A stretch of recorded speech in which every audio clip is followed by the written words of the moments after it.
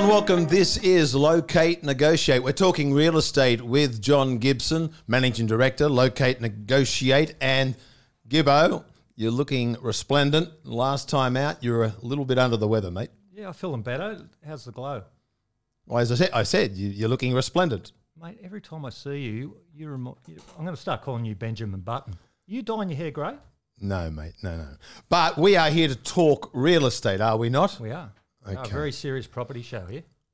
Kinda, except let's say it from the top. We have a very special guest and a first time on the show. We've got a female.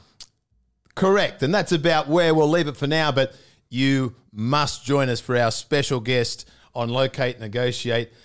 She will be a star, or she is a star. Oh, she is. Yeah. Goes without doubt. It's a crazy world out there.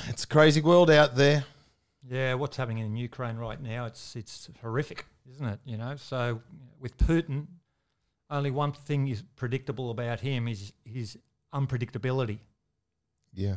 And that's a worry. It certainly is. And the impacts back here in Australia?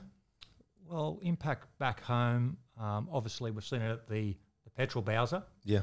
That's apparent right now. Yeah.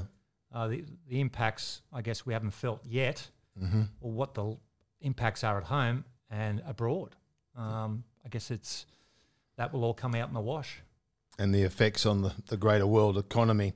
We just don't know if this thing will escalate or scale down at some stage, but our thoughts, prayers and blessings with those people in the Ukraine. Yeah, I think we're going to buckle in, and it's going to be a bumpy ride for a while.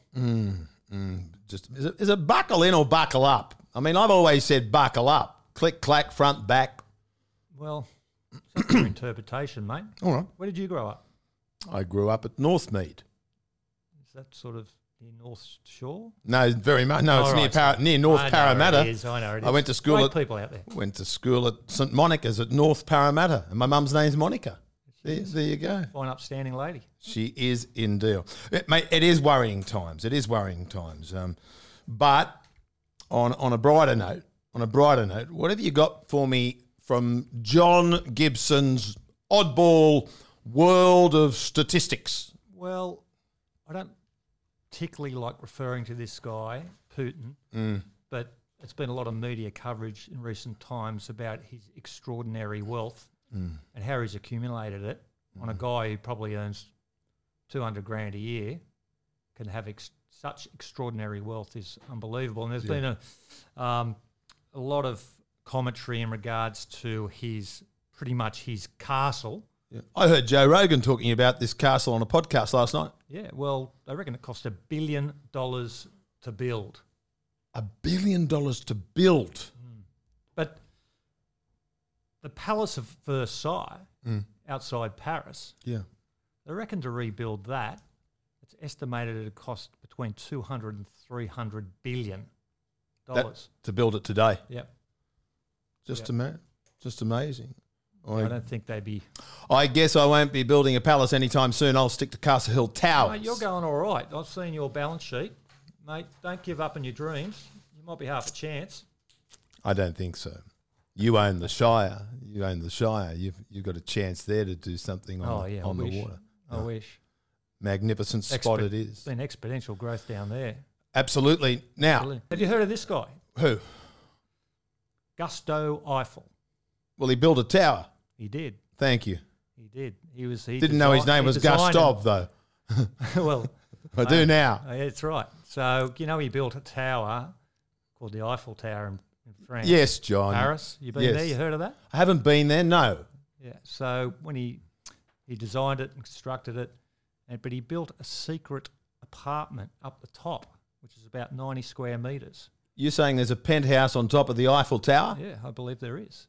About 90 square metres. No, it's not huge, but I'm sure it was fairly elaborate for its day when it was built. Yeah. But word got out. Can you hire it?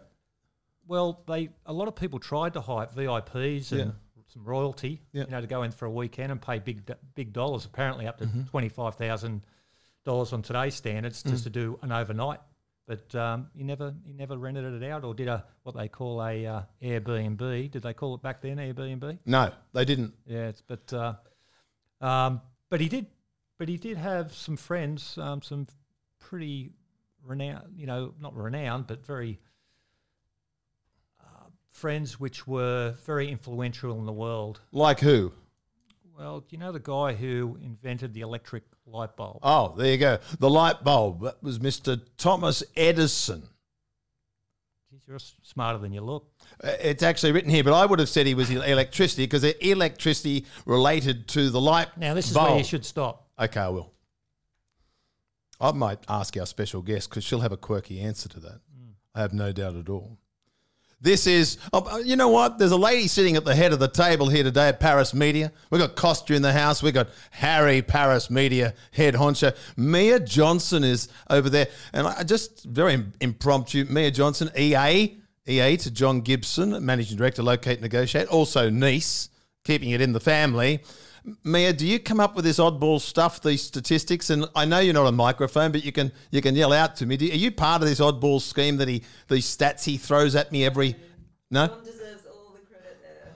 Oh, isn't she? Oh, she's very, very smart. This is Talking Real Estate with John Gibson, Managing Director, Locate Negotiate, locatenegotiate.com.au.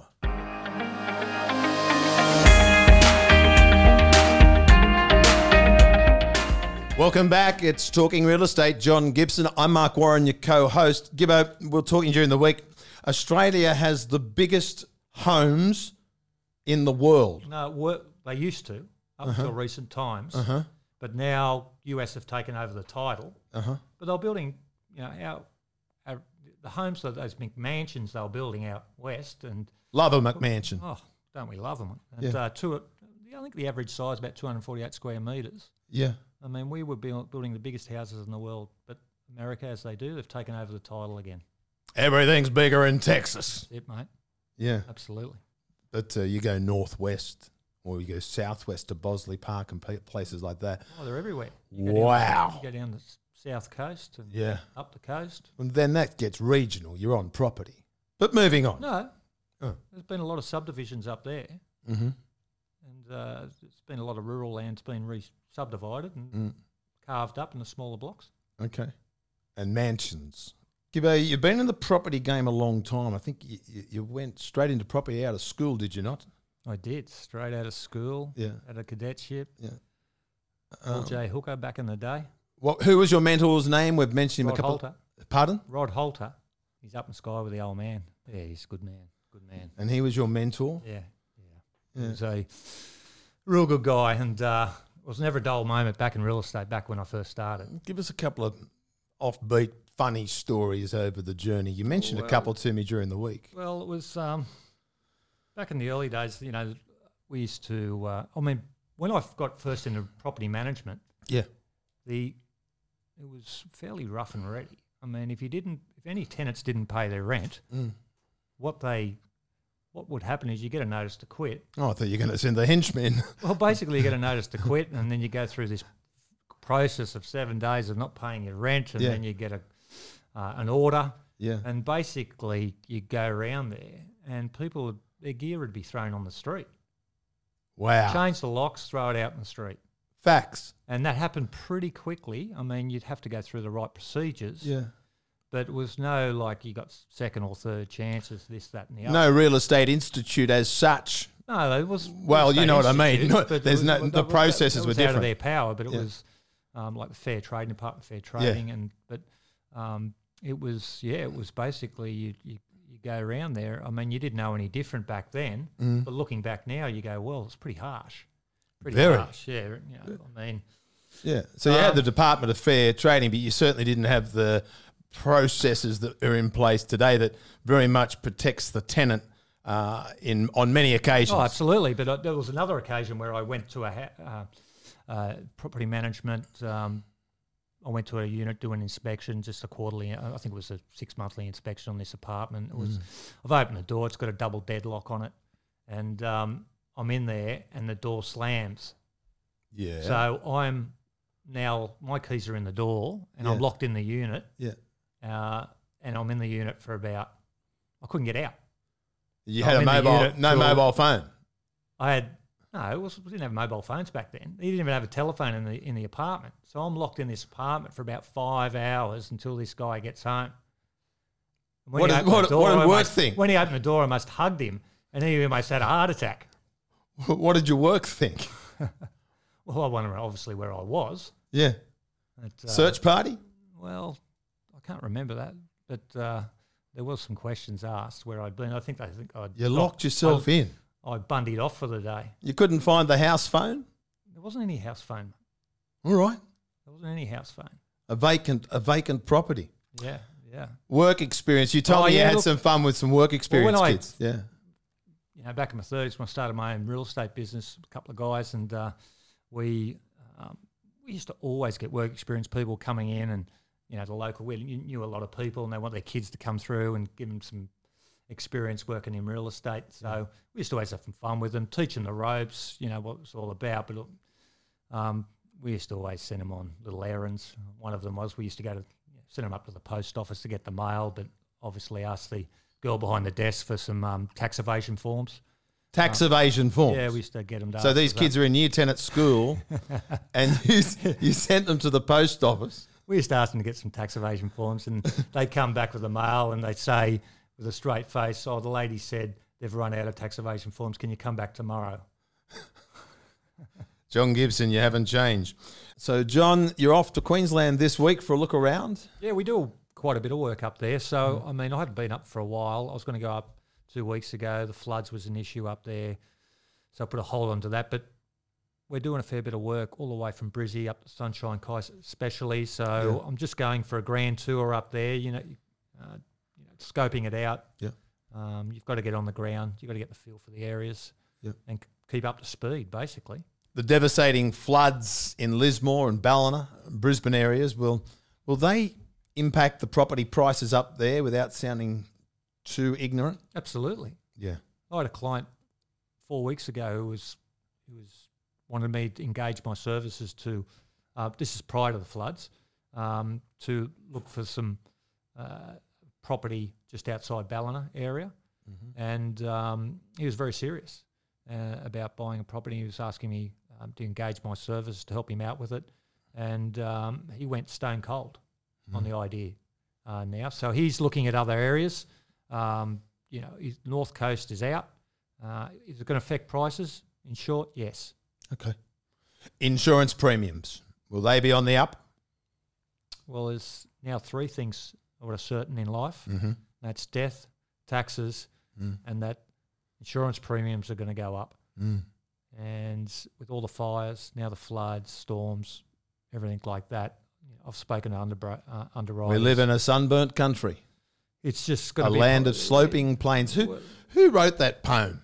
Mia? Who wrote that poem? If you said it right, we might be able to work it out. Oh, I'm going That's to... your bit of homework for next one. Yeah, I want you to I recite should know it. that. You should recite it. I should know that. Can I have my phone? Yeah, I should know that. Dorothy McKellar, a land of sweeping plains, of rugged mountain ranges, of droughts and flooding rains. When you're talking insurance, just a little segue, Gibbo. You've got a good memory. No, well, that's Google. Okay. I'm looking at your notes here. Building costs and underinsured people or not insured, tough times. Well, a lot of people have lost their properties, and whether it's through fire or flood. For instance, in fire areas, there's going to be the building codes have changed. So the people who lost their houses are now rebuilding, but finding they're going to build it to a fire code, which makes it more expensive for these people to build. So if they're underinsured, they're going to find it very difficult to build a house they want. Some of them had to reduce their footprint, and the quality of fit out has to be a less, I guess, better quality than what they're used to. We talk about interest rates going up and how this will impact the market. Now you throw this war on top. Are you seeing any changes in the marketplace? Well, I'm very busy at the moment. There's plenty going on. There's plenty of transactions in business. You told me you'd never been busier. Well, it's just super busy. There's plenty. Who's your advertising agency? Okay. But it's funny because at the moment, a lot of the blue chip areas, most of them are going well. North side, that's sort of at the moment, the handbrake's come on a little bit up towards Mona Vale, those sort of areas. Mm-hmm. The ones to watch are those sort of mortgage belt areas out the west, where there could be a little bit of pain down the track with that. Now, I've got a little bit of stats here. Yeah. The more affordable suburbs in the outer southwest have the worst mortgage stress, with about 76% of borrowers, like in the Campbelltown sort of areas, Mount Druitt, Rooty Hill areas, are all sort of under a bit of mortgage stress at the moment. So if there's a bit of an increase in the rates, it's going to be interesting to see what happens out there. You mentioned the eastern suburbs, the Shire still tracking well. Shire's going well. I think lack of stock has really kept things ticking along pretty well up there. Okay. What about the Golden West? There's plenty of activity going on in the Greater West as well. Part of Sydney also, in and around the airport. Stock levels are still low in some areas we were discussing in pre-production. Yeah, so by 2036, they're predicting an extra 1.7 million people to work to move into those Western Sydney, southwestern Sydney area to populate those areas. So around the airport, it's going to bring... there's going to be a lot of infrastructure built. There's going to be people building all to support the airport, new businesses opening, new employment opportunities. So I think there's going to be a fair bit of growth down the track in those areas. I'm just looking at your notes here. Immigration has stalled, but it will ramp up again. Is there... And a lot of those people will be moving to those areas. Okay. Is there still a push for people to move to regional areas, Gibbo? Up until December, January this year, it's come off the ball a little bit, come off the pace. Yeah. For the 2 years previous to that, it was incredible the amount of people who were moving to those areas. People were just packing up and going out there because they could work from home. Yeah. Everyone was allowed to work from home. Yeah. It's going to be interesting moving forward because I know in the CBDs of Sydney, people start going back to work. There's more activity starting to happen in there.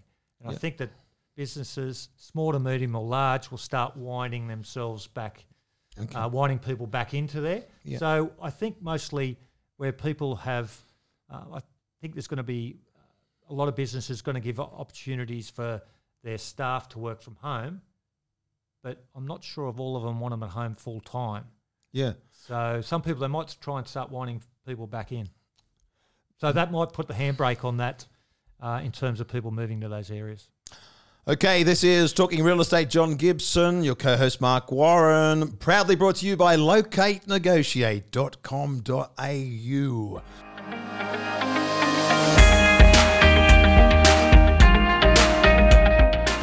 Many people would have worked in an office or, the CBD.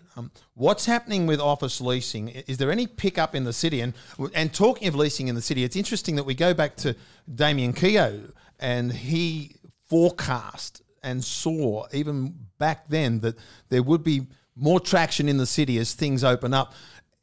Is there a pickup in leasing in the city? Oh, it's been stop-start, but at the moment there's definitely been more traction, more activity in the city, more businesses.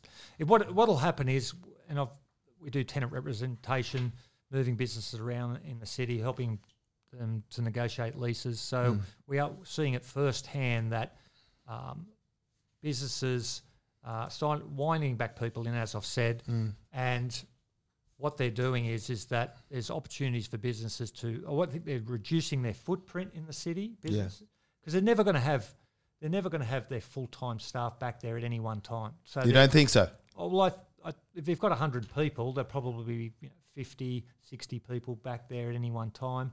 I don't think you're going to find there's going to be 100 there at any one time in most businesses. I'm living around the city. I'm seeing a lot more activity. Certainly not what we've seen in years gone by. It's still not there yet, but there's a long way to go. There's some good initiatives bringing people back to this. Is that the word you're looking for? Incentives, initiatives, government initiatives and incentives. What's happening is that people are looking for opportunities in there to either downsize, and if they downsize, that they're going to be able to. People are offering better incentives. Prior to the pandemic, incentives were around about 15%. Now they're up around 35%. What I mean by incentives is it's people negotiating good rates on top of the Are there bargains rates right now to get these long-term? People are negotiating good rates, but also getting rent-free periods, contribution to fit-outs, all those sort of things from the landlords. So there's a bit of supply at the moment. People are smelling that and trying to lock into leases at the moment. But there's people who have bigger footprints are downsizing as well. Okay. So we don't have but it'll be. You see growth. Pretty sure in the short term we're not going to have another lockdown. Long term, who knows? Trying to get your answer. You see growth, but there's a few ifs along the way. Absolutely. Gibbo, after this break, a very special guest, and looking forward to a chat with her right after this. We're talking real estate with John Gibson, and we'll be back right after this. LocateNegotiate.com.au Property Advisors. John Gibson's Locate Negotiate, buyer's agent, seller's advocacy, consultancy and research service, tenant and business representation. You simply go to LocateNegotiate.com.au. This is Talking Real Estate with John Gibson. Well, I might put my ring announcer's hat on with a professional CV that reads this way. Our special guest, Talking Real Estate with John Gibson, is an absolute showstopper. A quirky sense of humour. In fact, give an inch, she could take a yard. Respectfully, somewhat flamboyant, sometimes polarising. For me, extremely funny. Gibbo, a master of self-deprecating humour. A talented journalist of 20 years now. Now, if Dr. Google's up to speed, I know she was born in Canberra, but it says raised in Jakarta. I'll come back to that, Indonesia. I can say about 2 words. Attended 16 different schools with the parents very much on the move, supporting her father's career in the Australian Army. The daughter of a major general and now senator and great Australian. She cut her teeth in community television before landing a Win television gig in Wollongong. I've got a story there, but it only lasted 8 weeks. And now it's Brekkie Radio on Today FM's The Morning Crew with Husey and Ed and our yet-to-be-named special guest. Have you got any ideas yet, Gibbo? I've got a fair idea, mate. A Sky News contributor. She's at home in front of the camera. Daily Telegraph columnist. She spent 11 years as a news anchor and sports presenter with Nine. Very much a mainstay with the wide world of sports family. Tennis, netball, even anchored some boxing, and she did great as she does. The first woman to host the Footy Show, so very much a pioneer in that space. And moving along, she crash-tackled her way into the continuous call team's commentary box and network stations around Australia, and showed me there her versatility and her creativity behind the microphone and the ability to push the line, if you like, or to push the envelope. On a more serious, very passionate about online safety, campaigning for new laws to protect Australians from disgusting trolls, and those laws now introduced into Parliament just last year.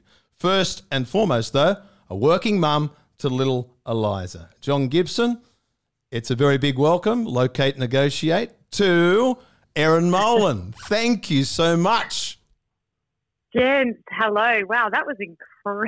Not bad, mate. You're all right. I'm going to get a copy of that and use that on just for everything. Essentially, I'm going to play it every morning. If I wake up and I'm tired and I'm not feeling particularly good, I'm just going to play it. That was really lovely and actually accurate, which is, something else in this day and age. So well done, and thank you so much for having me. It's a real pleasure to be on. Yeah, thanks, Erin, for coming on. Much appreciated. Early starts. What time do you kick off the day? What times the alarm go off? Look, between 4 and 4:30, depending on how much effort I'm planning on putting into my appearance. So if I wake up and I think I really can't be bothered. You must dream of alarm clocks going off, do you? I do. But I tell you what, I do sleep with my 3.5-year-old. So generally I'll be woken well and truly before my alarm by bot. which is her wanting a bottle even though she's nearly 4. Yeah. So, look, it's a combination of dreaming of alarms and my daughter. Is that tough, getting up that early? Do you find it tough? Look, it is, but it's all relative, right? I mean, I've always worked incredibly hard. Hard work it's really the only thing that I know, and my dad was exactly the same throughout his career. And I'm doing something I love. I'm doing something with people who are incredible human beings. You know, if you were working with a dickhead, it'd be impossible to do those kind of hours, you know, excuse my language. But if you're spending 4 or 5 hours a morning, 5 days a week with someone that you didn't get along with or that wasn't particularly pleasant, you couldn't do it. But because I work with amazing people, both on air, on the radio and behind the scenes, our whole team are amazing. You know, it's great. And it means that I still get to feel like I'm a full-time mum as well, which is really important to me. So I feel like I work when Eliza's still asleep, and then I get home kind of around 10 o'clock and go back to being a mum. And then, you know, if I'm doing a couple of nights a week on Sky News, that's generally after she goes to bed. So, look, the hours are tough and they're long days and you know, I'm tired, but I'd much rather do that and feel like I'm still a full-time mum than be away from you know, like a lot of my friends have to be with 9 to 5 jobs. They're away from their kids 5 days a week. Yeah. Is Hughesy loud first thing in the morning? Look, he I mean, on occasion, absolutely, but no, not really. Look, he's amazing. He's one of the most professional, hardworking people I've ever encountered, and he's brilliantly smart. He's so quick. He's obviously very, very funny, but he's sharp as a tack too, and he's very, you know, in terms of prepping for the show and what kind of direction we're taking and what topics we cover, he's really in there, and he's quite sensible and pragmatic, which might surprise people, you know, early in the morning. But no, he's great. And look, this is not his first rodeo. He's done Brecky Radio for years, you know, over the past 20 years or so. So no, he's delightful actually in the morning. Sometimes though, yes, loud. Just digressing, coming back one step just quickly. So we got a mutual mate, Mark Guy, MG, Breakfast Radio. I think he does a lot of remote work these days from home at the ranch in Penrith. However, come on, be honest. You said you go home and become a mum. Is there a little nap time? You got a little window that you have to, will you? Absolutely. Yeah. So I get home and look, as I said, she's nearly 4. Yeah. But I still manage to get her to sleep with me, and it's incredible. Once you get her down, like, she's fighting it much more than she used to. Yeah. But I would die without my daily nap. So we'll go to bed maybe midday, so midday and 1. And if I get her down, it's maybe 4 out of every 5 times she'll sleep. She'll sleep for 2.5 hours. It's amazing. The night's not so great, but I feel like I would not survive if I didn't have that nap. So, yeah, absolutely. I still get a nap. I'm not going to lie about that. Good so, girl. Erin, yeah, it's my lifeblood. Erin, winding back the clock, Canberra is where you were born. Yes, correct. Can you run through what life was like growing up in Canberra back then? Well, see, I spent maybe 3 or 4 different periods of growing up in Canberra, but because Dad was in the army, we moved around all the time. So went to 16 different schools and lived in cities all over Australia and overseas. You mentioned Jakarta, Indonesia during the introduction. So, look, Canberra was amazing. I love it, and I love it still, and I'd love to, at some stage in my life, end up kind of back there or on the outskirts like my mum and dad are at the moment. They're in a beautiful little place called Royalla, which is about half an hour out of Canberra's city centre. Uh-huh. And it was just, I love Lake Burley Griffin. I think it's one of the most aesthetically pleasing cities in the world. I know it cops a bad rap every now and then, but I've always loved Canberra, and I love, it's all the only home I've ever really known because we did move around so much. The granny and grandpa had their place there in Lyons in the ACT, and that was the one constant in many years of moving around. So, yeah, it was a great place, a really safe place, and just a lovely, real community feel to it that, it doesn't always kind of get the raps it deserves. Actually, plenty to do down there. I've been down there a few times on weekends. There's a host of things to do. Good restaurants. It's actually amazing. And it's really improved, I think, over the past decade or so. Like, before I think it was basically Mooseheads and, the private bin were your 2 options, but now it's expanded significantly, and a lot of really classy joints, and, a lot of people go to Canberra for business, obviously a lot of politicians, a lot of public servants. So there's a real kind of high-end eating scene and bar scene, as well as kind of a lot of just, pubs and, which is more my kind of cup of tea, if I'm being honest with you. But, yeah, it's great. And then, of course, you've got the museums and Questacon and the War Memorial and Parliament House and all that kind of stuff that I'm a real real nerd for. How did you it was a real nomadic military family upbringing. So how did you obviously didn't know any better. I mean, did you like being that sort of getting up, packing up and going away and living somewhere else? Oh, look, at the time it was hard, absolutely. And I think, when you're younger, not so much. But as you go into high school years, it's really hard to move around and to have to make new friends. And as you get older, people are much more in their cliques. And so that was really tough. But I look back now and so many of the skill sets that you develop just through sheer necessity, having to start new schools all the time, start high school 4 or 5 different times, that is one of the skill sets that I use every day in my job now, and that enabled me to do the kind of job that I do and to be resilient. You go somewhere, you don't have friends, you go to the library or you sit in the toilet for a lunch break, and, it's character building. It's awful at the time, and when you're young and that's your whole world, it's quite miserable. But when I look back, I think about the different ways that I had to counteract that, the ways you have to put yourself out of your comfort zones. If people aren't being particularly nice to you, you develop a bit of thick skin, and all things that I've had to rely upon in life and that have made me, I guess, better equipped to deal with some of the challenges I've had over the years. So I look back now, I speak another language, Bahasa Indonesia. So, look, it was an incredible upbringing. It doesn't suit everyone. Some is that kids... Terima kasih? Terima kasih? Terima kasih is thank you, yes. I'm stopping there because you've changed subject. John, I'm stopping you right there, right? Well, Aaron did mention Indonesia. I just had to... I got told my first trip to Bali, which was for a great friend of ours' wedding. It was Come If You Can. Freddie was there, big crew. Now, they just told me to write down, tear my car seat. I said, terima kasih. And he said, say it quickly. Terima kasih. It's terima kasih. Am I right, Aaron? Look, I reckon John was probably had a better fluency to it. Look, it's terima kasih is the way you say it. But mungkin saya pikir Anda mungkin harus belajar sedikit lagi ya, karena tidak terlalu bagus is what I would say to you both. You might need to study a little bit more because neither of you are particularly impressive is what I said. Yes, Mark, how do you say beer in Indonesian? Beer. Oh, you got it right. Only because I'm looking at your notes. I had no idea. I had no idea. You spend time travelling most of the time in Australia or abroad? Obviously, Indonesia was a big part of it. Can you just talk us through the different places you went? Yeah, look, mainly all over Australia on these military postings, and then Indonesia was 2 separate postings. So the first was kind of 95 to 98. So 98 was a very, very big year for Indonesia. So that was when the Suharto regime fell, and President Suharto had been ruling that country for 30 years. He was incredibly corrupt. His kids, owned every major piece of infrastructure in the country, and 98 was when the people there basically decided enough was enough, and they wanted, democracy. They wanted a leader that they elected. They wanted an end to that rule.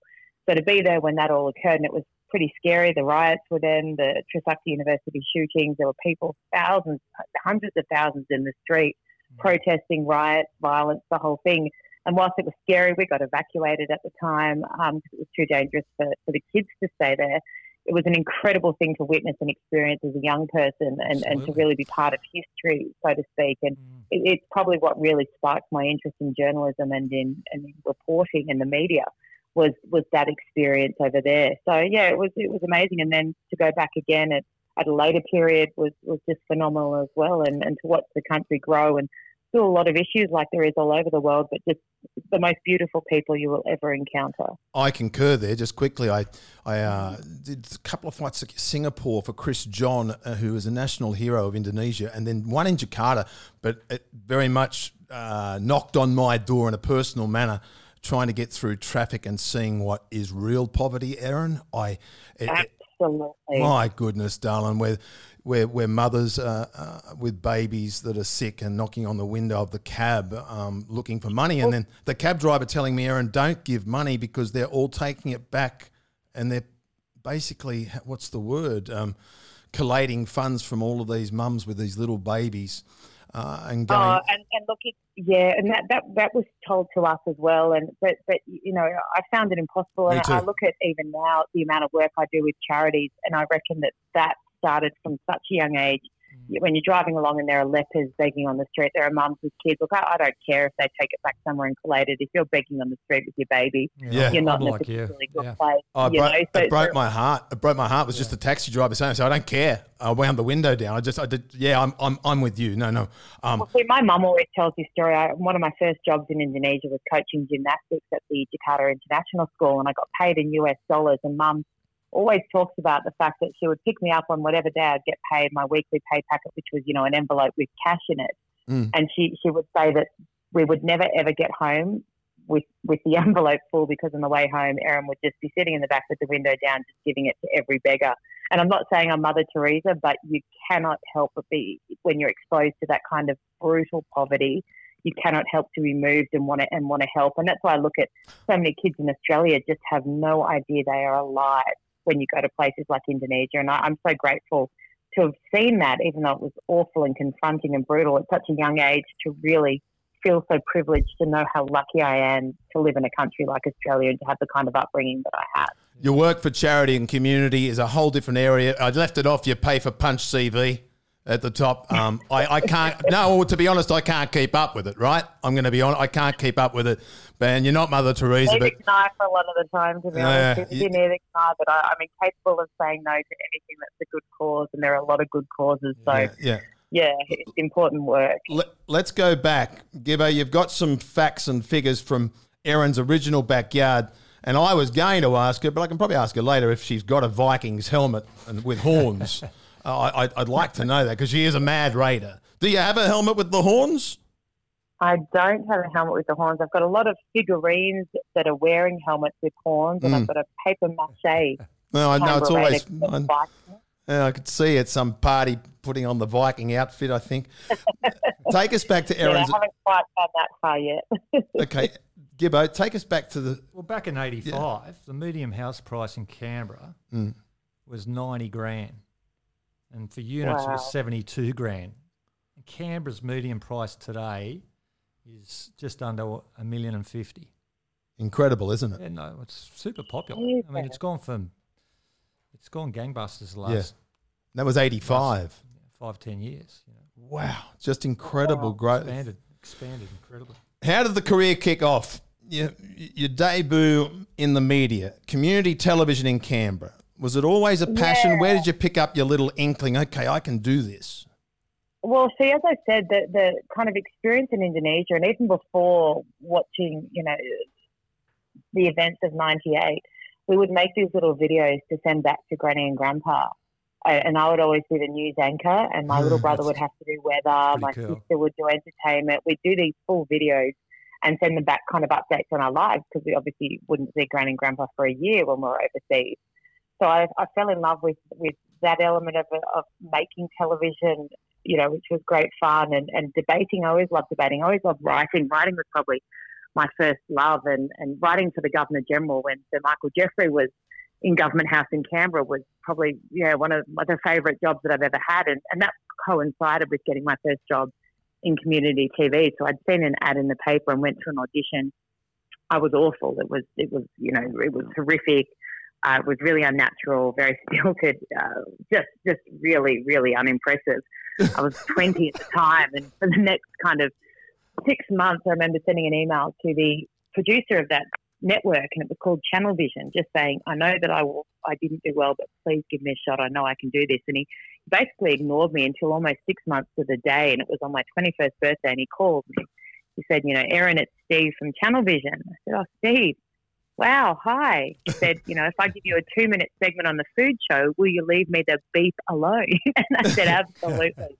And it was my first real experience of not having much particular talent or ability, but just annoying the crap out of someone so they gave me a shot. And then once you get your shot, you then have to perform, and you then have to do a brilliant job because you don't get another chance. And that was, my first experience of that. And I went in, and within about 3 months of hosting most of their shows, doing sports shows, business shows. And as I said, it was a little community TV setup, but a brilliant learning ground. And I spent kind of 3 or 4 years there and got the opportunity at Win TV in Canberra, which was another just continually annoying the crap out of them till they gave me a shot. And once I got there, it was the exact same story of trying to get to Metro, trying to get to Channel 9, and 100 rejection letters from every network in the country, being told over and over, you're not good enough, your voice isn't good enough, your look isn't right.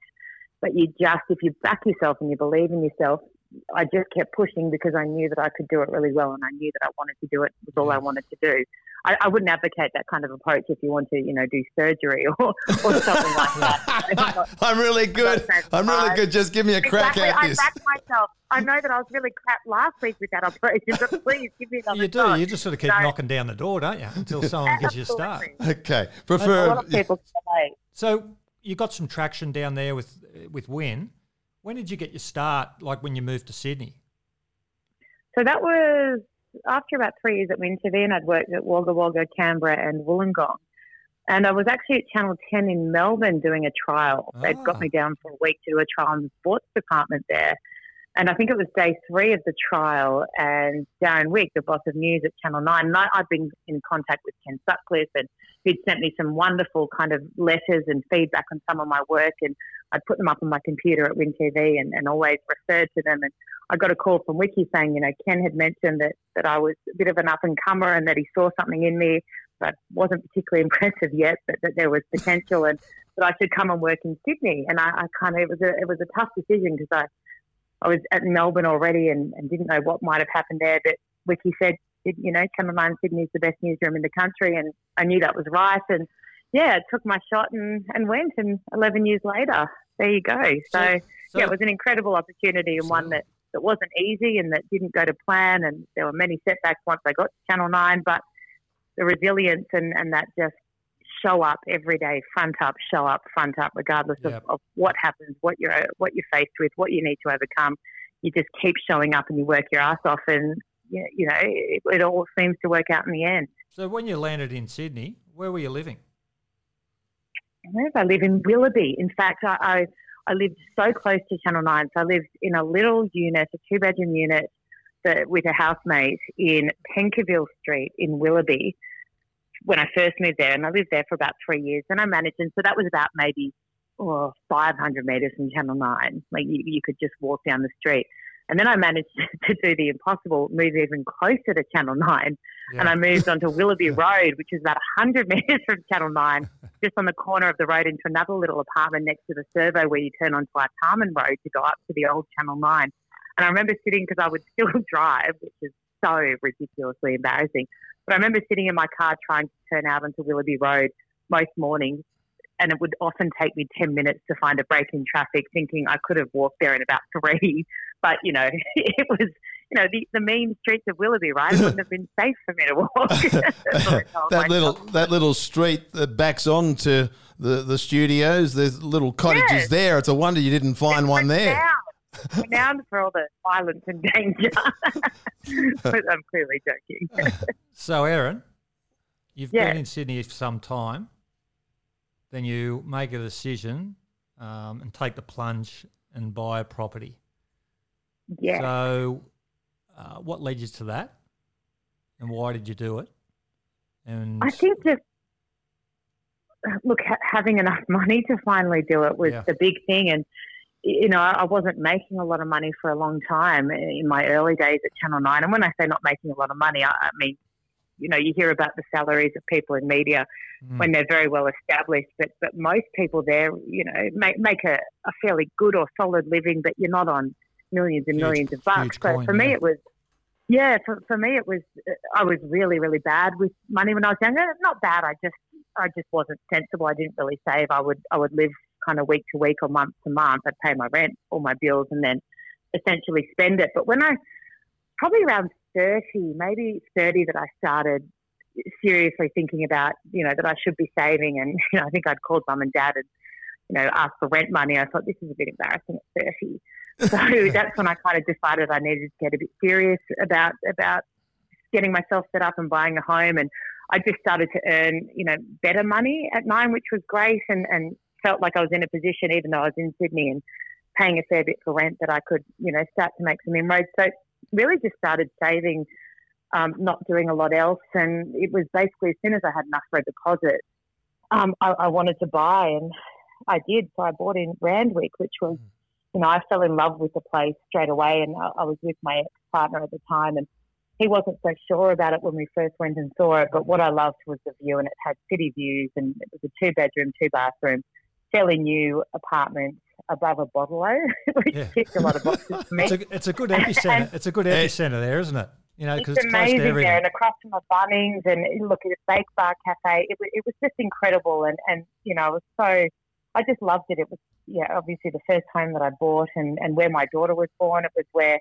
not that it's worked out particularly well now, but it was my ex-partner proposed to me in that place. So we hadn't even I'd bought it, but we hadn't kind of gotten the keys or anything yet, and he kind of went to the real estate agent, got the keys, took me up and proposed in the kitchen and said, I want you to think about this every morning we wake up here. And so it was a really special, clearly it hasn't worked out that well now down the track, but it was a really special place with a lot of significance. And obviously the place I took my daughter home for the first time. She was born when we lived there. So, it was there for kind of 5 years nearly, which was, just a wonderful. I fell in love with Sydney a lot living there. I'd struggled to settle in that much prior. But I really fell in love with Sydney and with Randwick and that home. Yeah. Overlooking Centennial Park there too. Lovely. Spot. Great spot. Yeah, absolutely. Yeah. Beautiful. Yeah. Close to everything. Hey, Erin, so the whole buying experience, was this something that you decided to buy? You obviously got some finance in place. Did it all happen smoothly, or did you sort of find it challenging dealing with agents and, suffer from a bit of buyer fatigue in the end and just... Or perhaps Sean, did Sean help with that side of things as well, Erin, in relation to agents and so forth? Look, it was I did it myself. It was kind of I bought that place myself. He was obviously there and would come with me and he was going to be living there, so his opinion mattered significantly in that process. But look, I actually found it really quite good. I once I had the deposit, the hardest part is getting that deposit together, and once I had that together. I went and looked at a few places, not a whole heap of places, maybe 4 or 5 places, and this would have been maybe the 6th place that I looked at, and I knew straight away, and that's, we'll obviously get on to the place where I'm living at the moment, but when I looked at that for the first time, I said to the agent, I'll buy this. I know straight away if I like something and if I want something and if it feels like home to me, and it doesn't need to be grand. It doesn't need to be anything special to anyone else. But it's just a feeling that I get, and I had it when I first walked into that place in Randwick, and had it in the place I'm in now. So it was fairly simple actually. I liked it. Kind of made an offer. I think I then had to make another offer, and then it was basically mine, which was amazing. Excellent, because I get people knocking on my door looking for property, and they go they've come in and they're just saying, can you just go and find it for me? We've been looking for 12 to 24 months. Oh, completely. And I have so many friends that have had experiences like that. Absolutely. Yeah. Yeah. So after a period of time, 5 years, you said you decided to sell. Was that during COVID when you sold your property? Yeah, was that challenging with all the inspections and all that, being restrictions in place? You know what? It actually wasn't. And I guess when Sean and I separated, it was just a really quick, the two of us thought, do we wait and maybe sell at the end of the year? But I had a chat to a couple of people who I trust, and the market was pretty hot at that stage. This was kind of the end of August, mid to the end of August. And I just thought, no, let's do it straight away. I think you can often delay those things, prolong it, and it just, I think, makes it harder for everyone from a personal perspective in a lot of different ways. So I honestly got, an agent that I knew and liked, and he came over, and I just said, I want to sell and sell straight away pretty much. And I think the next week we packed everything up. I moved into some service apartments, and so we weren't even in there. We got it furnished, so it looks really nice. Obviously, when you've got a toddler, it doesn't look the best in terms of trying to sell it. So got all our stuff moved out, got it furnished, and we weren't even there for any of the inspections, and it ended up selling prior to auction for a great price, a record price for the building that we were so happy with. And it was a really great outcome, and a really, I just think we couldn't have done it at a better time in terms of where the market was at. Absolutely. Yeah, it was a great outcome, and given what I don't think anyone would argue that going through the separation of a family unit, regardless of the circumstances, is a really challenging time, particularly if you've got kids. So to have that element of it done quickly and go really well was helped a lot. You've been in Sydney for a while, and now you've got an appreciation of the city. What areas do you personally like best here in Sid? Ooh.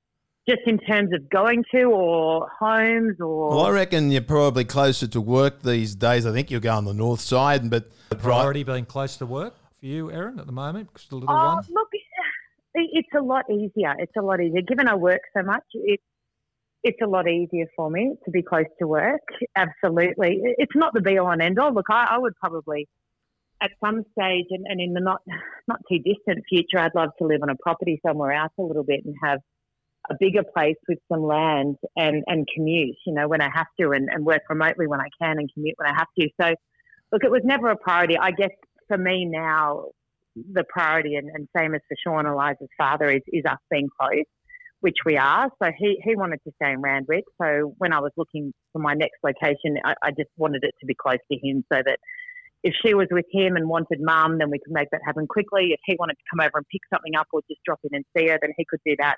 It was important to both of us that we'd be nice and close. So in terms of I guess, locations I love, the eastern suburbs is great because that's where my daughter's dad is, and that's kind of where we are at the moment. So wherever she is and where she's at preschool is where I want to be. The place that we were looking at going kind of if things had turned out differently, what's that suburb?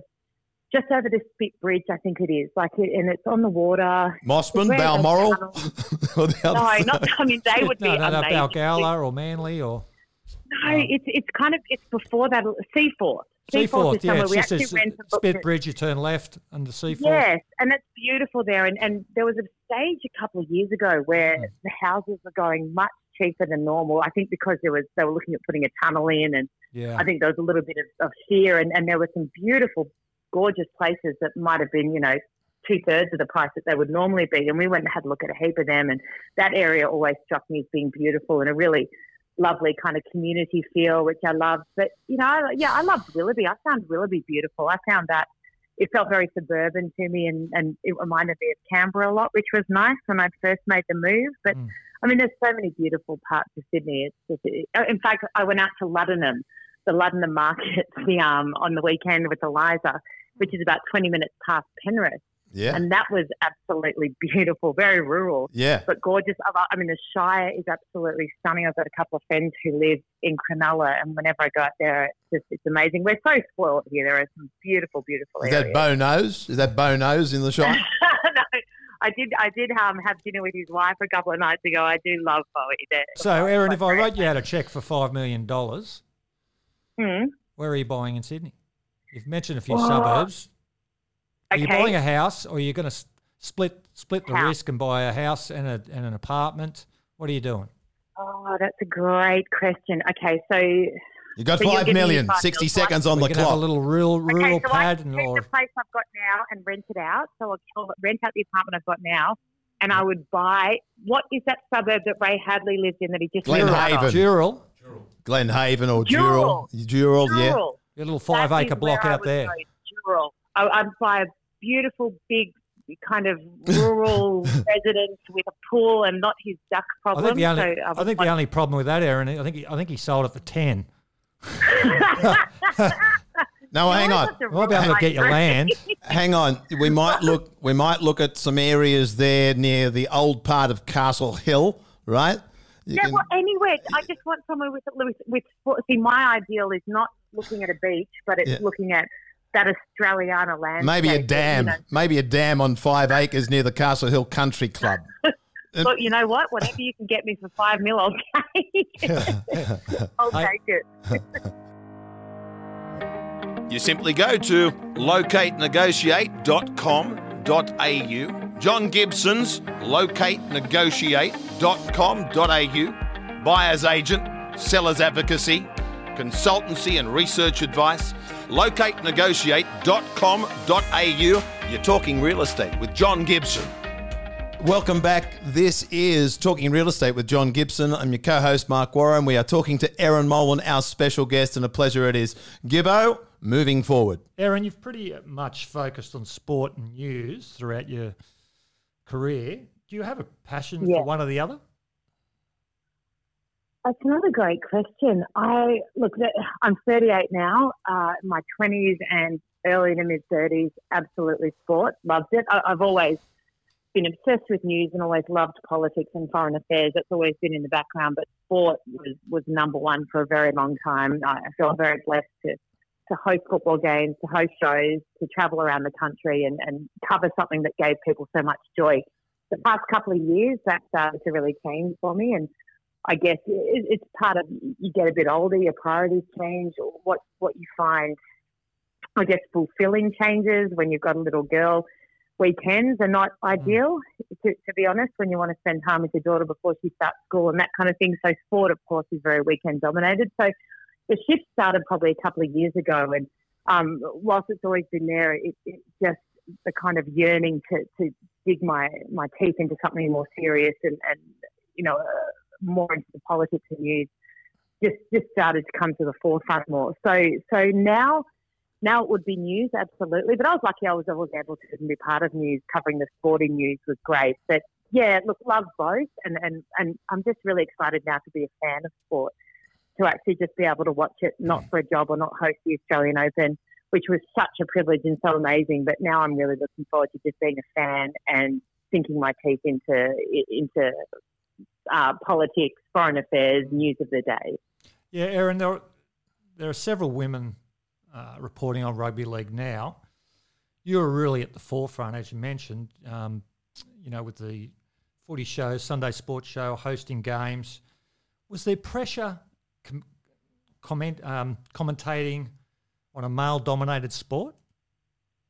Oh, absolutely. Oh, completely. And there's pressure on everything, and so there should be, to be honest. You're in a position that people would kill to be in. You're being watched by hundreds of thousands, if not millions of people, and, you're there to do a job and to do it really bloody well because it's the top of the tree when it comes to sport. So, absolutely. There's no pressure that anyone else could ever put on me that was any more than the pressure I put on myself, and particularly as a woman, and even more so to a greater extent as someone who'd never played at the top level. I felt much more pressure, and so I should, to be honest, because when you're a legend of the game, you can, in certain ways, rely on that, fall back on your experience. You're there to talk as an expert, whereas for me, I was a host. I needed to know my stuff back to front, because if a legend gets something wrong, it's funny. If I get something wrong, it's because I don't deserve to be there. I'm a woman. I haven't played. I did feel an immense amount of pressure, but I thrive on that. That's I've always worked well under pressure. I know I've got perspective. I know how lucky I am. I know that I'm in a privileged position. So pressure was never an issue for me. That there were elements that were tough, but life is tough for a lot of people. Stay there. Stay there, Erin. So John touched on it, and I think I said it in my opener. You're very much a pioneer in this space. And I watched a lot of your work closely, obviously, with a lot of bias, because there's the goat that calls mostly after Erin anchors the show, and if he's calling, then I'm watching.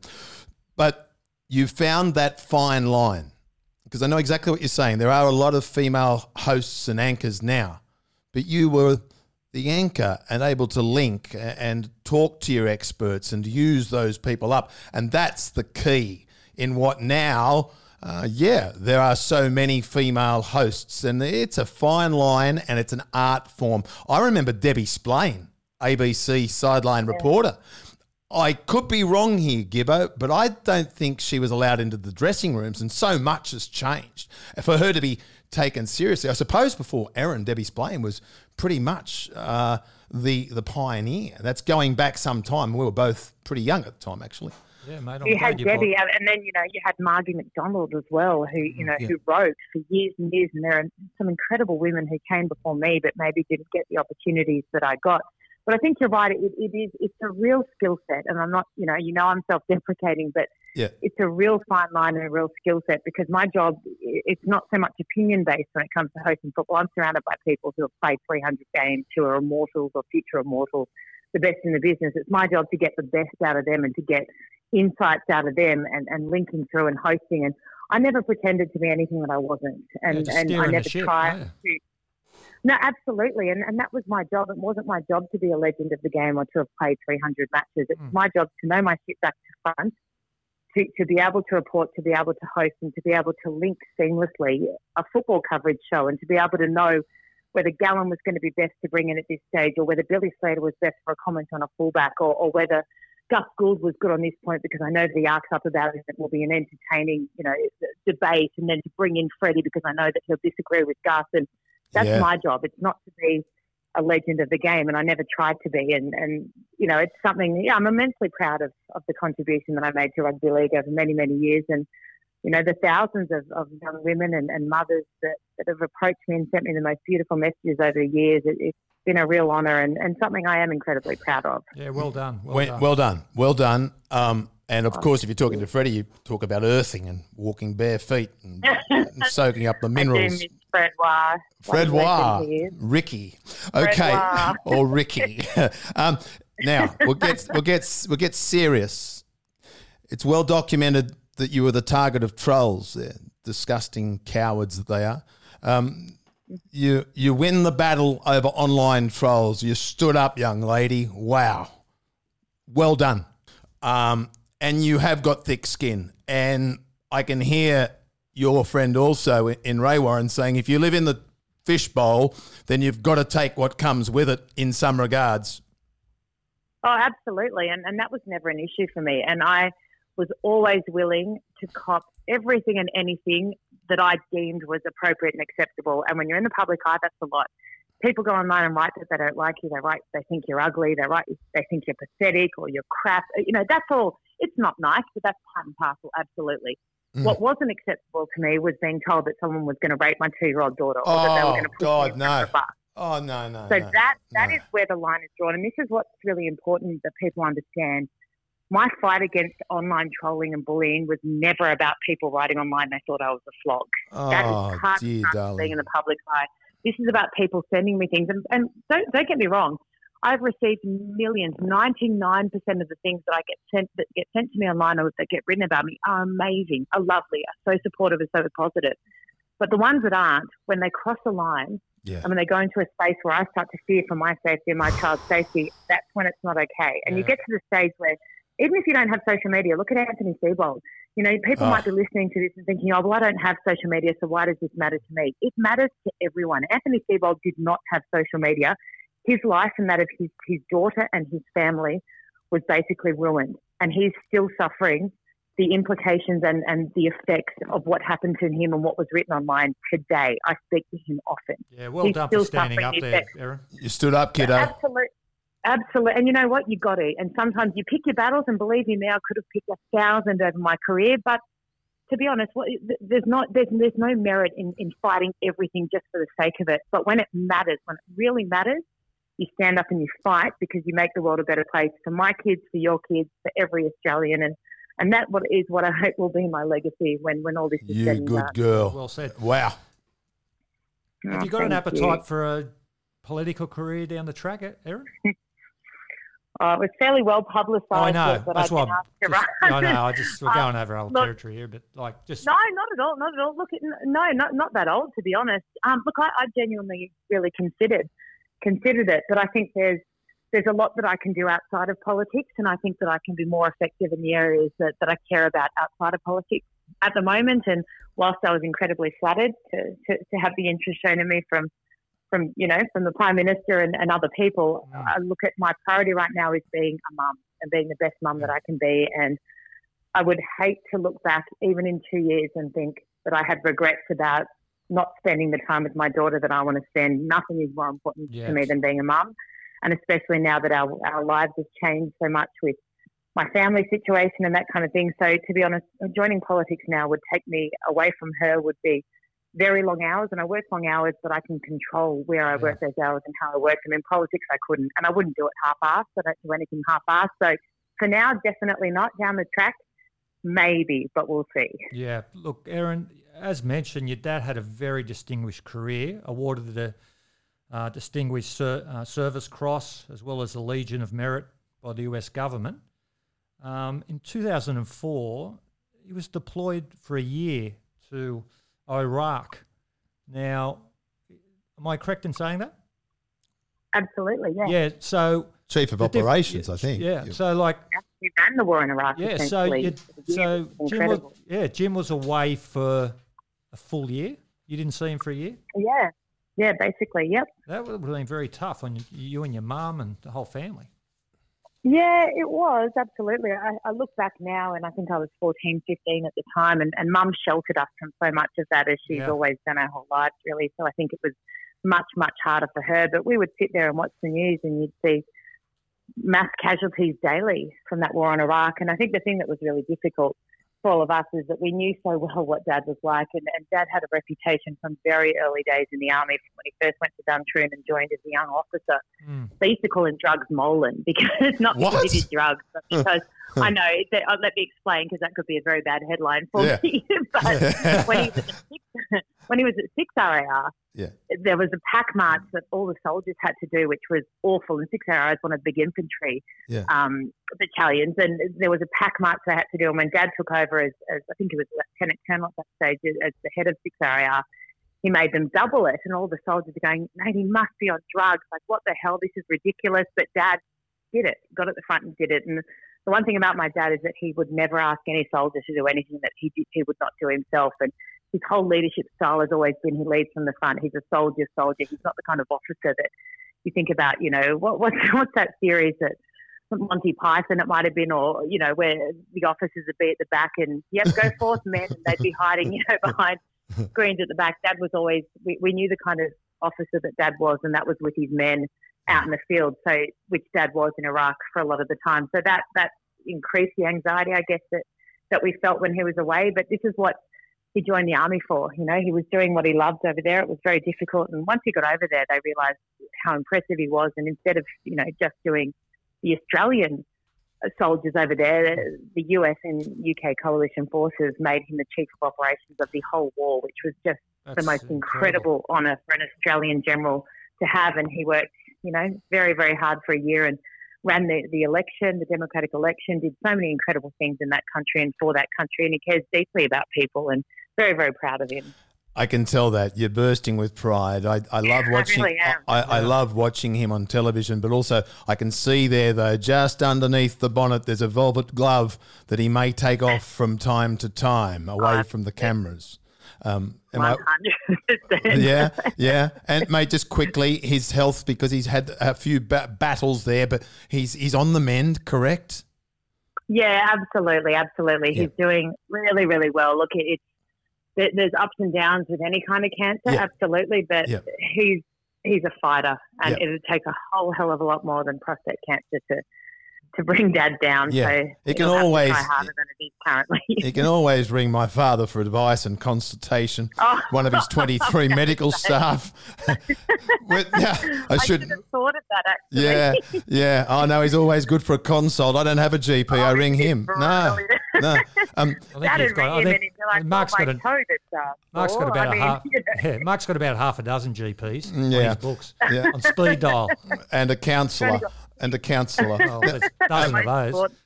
Absolutely. We're wrapping up with all the horrific atrocities we're seeing out of the Ukraine.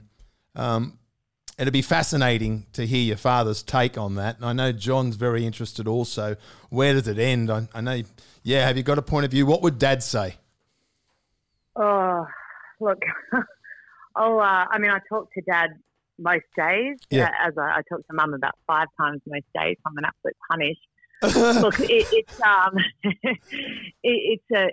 a really scary situation, and Dad has said publicly and says privately to me that, you know, this needs to be our wake up call for this country and for our own national security plan, and you know, the fact that we cannot be reliant on any other country. How does it end? No idea. The issue is that Vladimir Putin is not a rational human being, and you cannot rationalise with someone who is irrational. So it's absolutely terrifying. This could start World War III. You know, it's scary.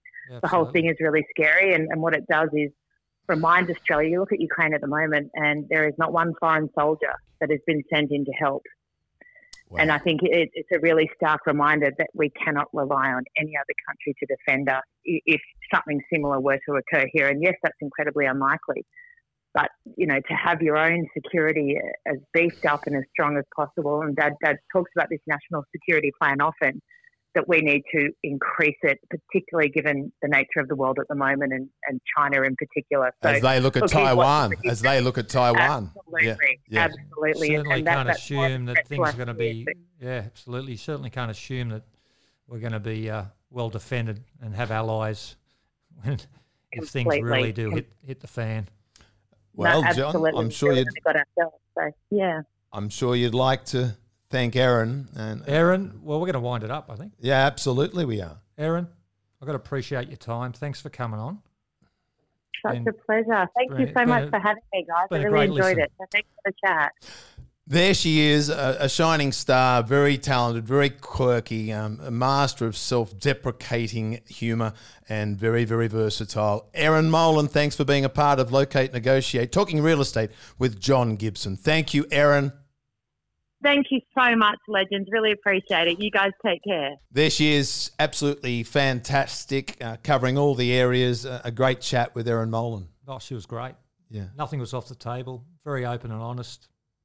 Real good listen. And if you touch on certain points, then there's a velvet glove there that she can take off as well. Yeah, absolutely. Erin Molan, our special guest, and talking real estate with John Gibson. I'm Mark Warren. Until next time, Gibbo. Look forward to it, Mark. It's bye for now.